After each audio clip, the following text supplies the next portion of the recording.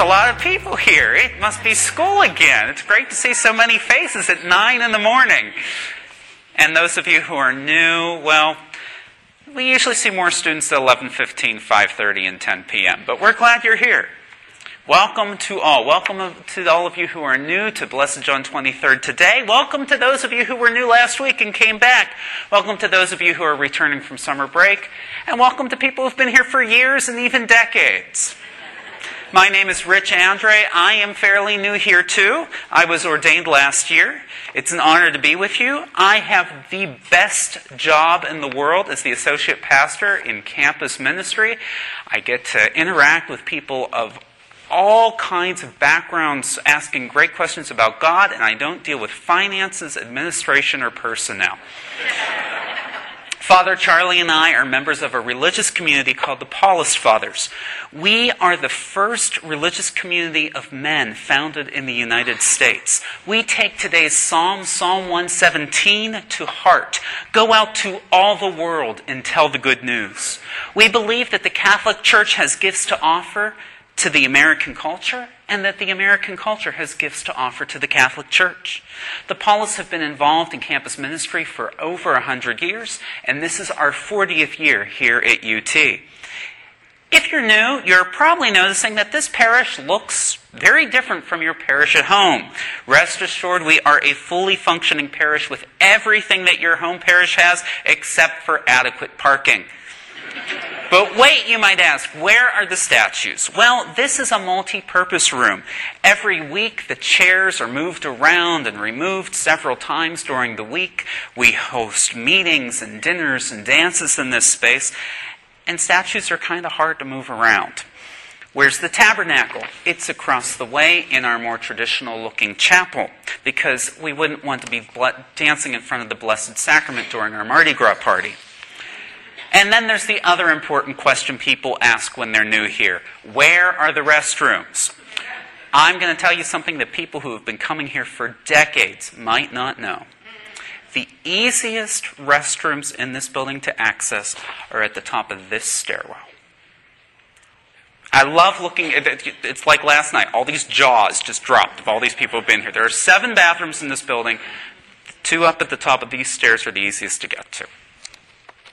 Now that we've gotten all that out of the way, let us begin as we begin all things. In the name of the Father, and of the Son, and of the Holy Spirit. Amen. The grace of our Lord Jesus Christ, the love of God, and the communion of the Holy Spirit be with you all. And with your spirit. In our gospel passage today, someone asked Jesus if only a few people will be saved. His answer is a paradox. First, he encourages his disciples, those people who have been traveling with him on the road to Jerusalem for 4 chapters in the Gospel of Luke, to strive to enter through the narrow gate.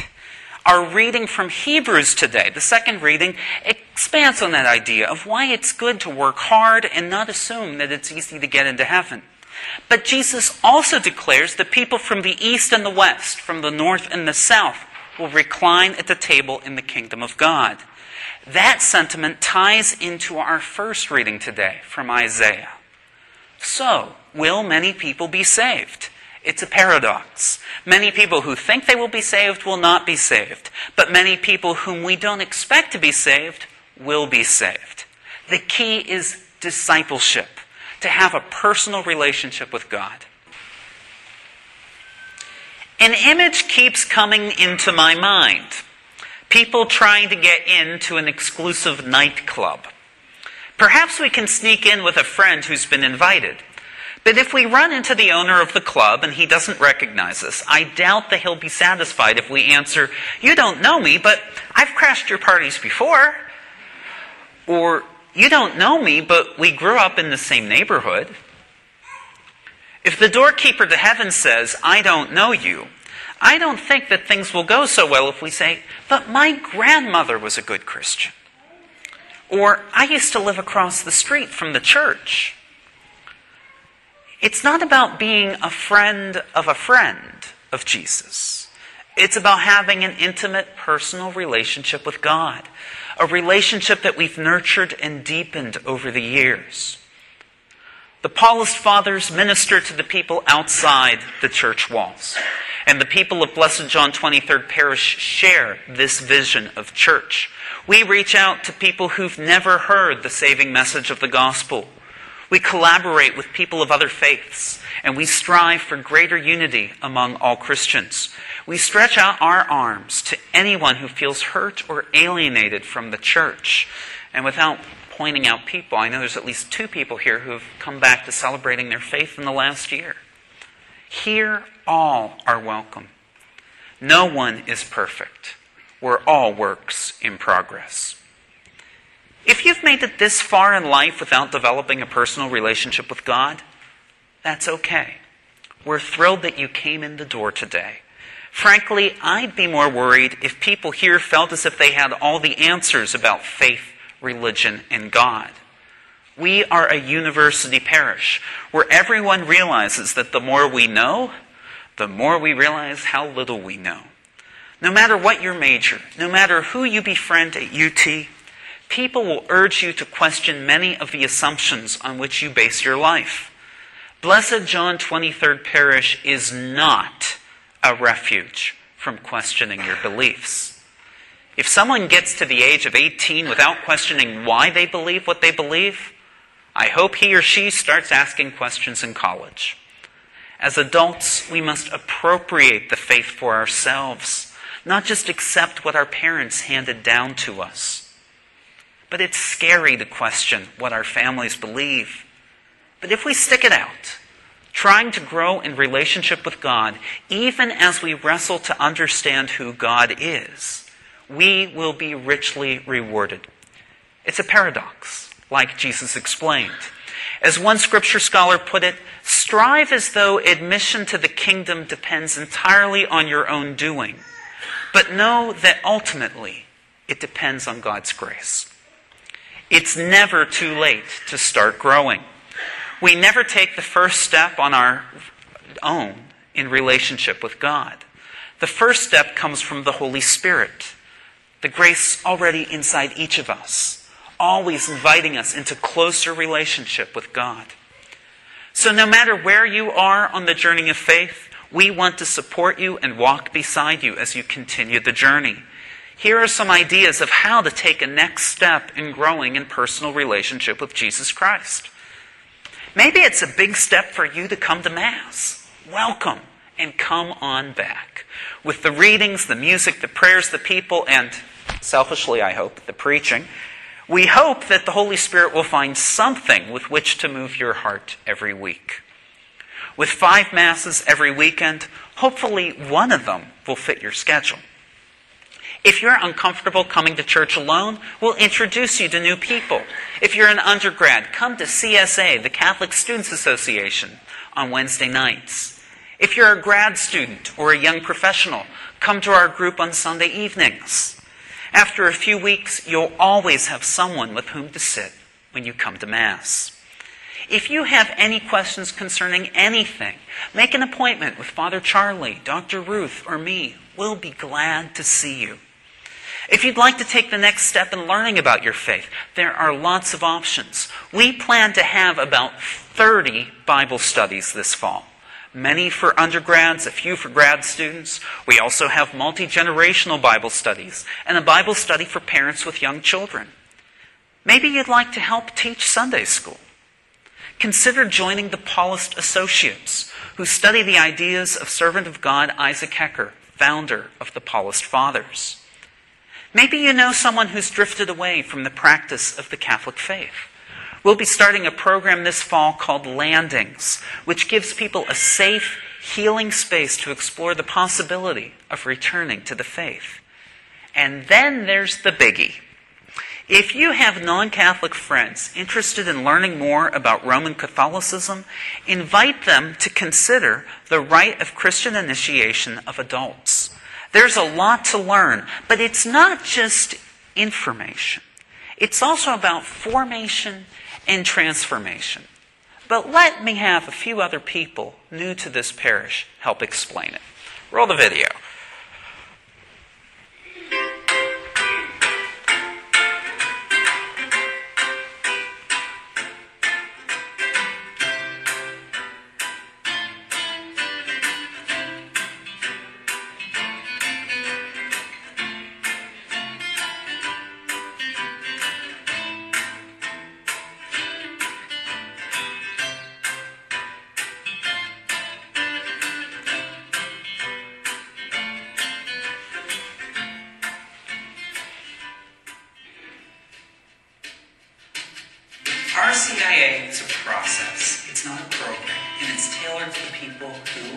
considering becoming Catholic.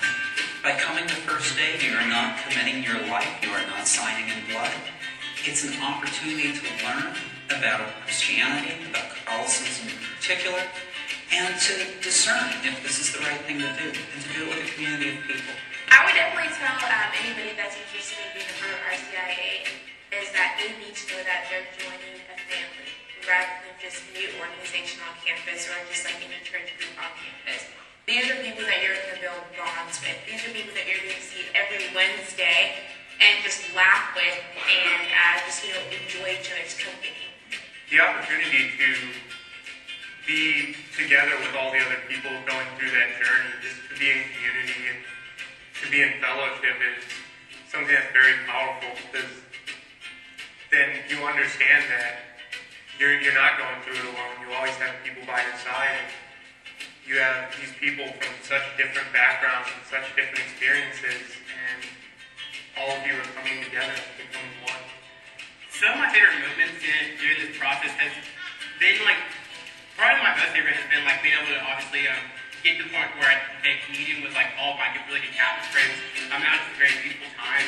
Feel partake in communion with the rest of the congregation. And then also just getting to know everybody. I would have never met most of these people who were in our day with me unless we had been in this group together. And so it's been so great to know all these individuals. There's definitely something unique about the group here at John XXIII. We've become so close-knit. I know in the beginning the sponsors were not all in the group, and then we got introduced in November. And ever since then, ever since the couple of retreats we've had, definitely felt a better connection with everyone on a personal and spiritual level, both equally. So that's definitely good, getting to know each other. All the candidates bond with the sponsors, and I think, especially, I know I did it, but I was kind of proud of it. But when we got to talk to each other, in that little game thing, I don't know, I think it really helped us click. But it was also very prayerful. I think that combination of friendships that are based in Christ become some of the most powerful and best relationships that we have. It's good if you are looking to find a church family. RCIA is a great experience to be able to meet new people and to learn about all sorts of different people and to grow closer to people who share your faith and to share experiences that you have in a big family. It was something I wanted to do, and it was the perfect time to do it, and I would never take it back. I didn't realize it was such an involved process. It's been so great because you are forced to question some of your own beliefs, things that you don't often get to sit around and talk about in a group of people who are genuinely wanting to learn. The friends I made in the RCIA program, they're awesome people, and I'm very glad that I got to know them. For sure, one of the most memorable moments was my baptism, for sure, and Easter Vigil, where everyone finally got to come into full communion with the church.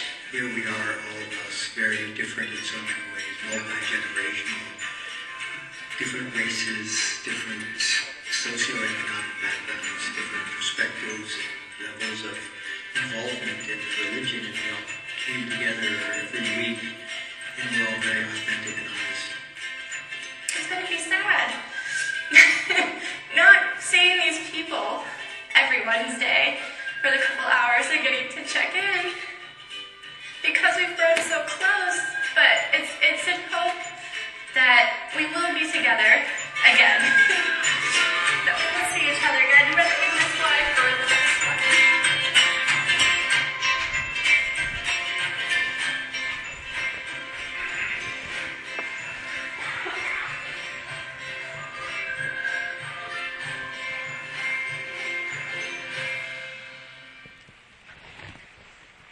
First of all, a big thank you to Lance Pettiford for making that amazing video.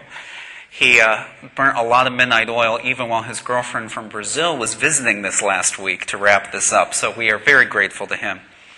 This year, RCIA will meet on Tuesday nights, but even for people who can't make Tuesdays, we can find ways to bring you through the process.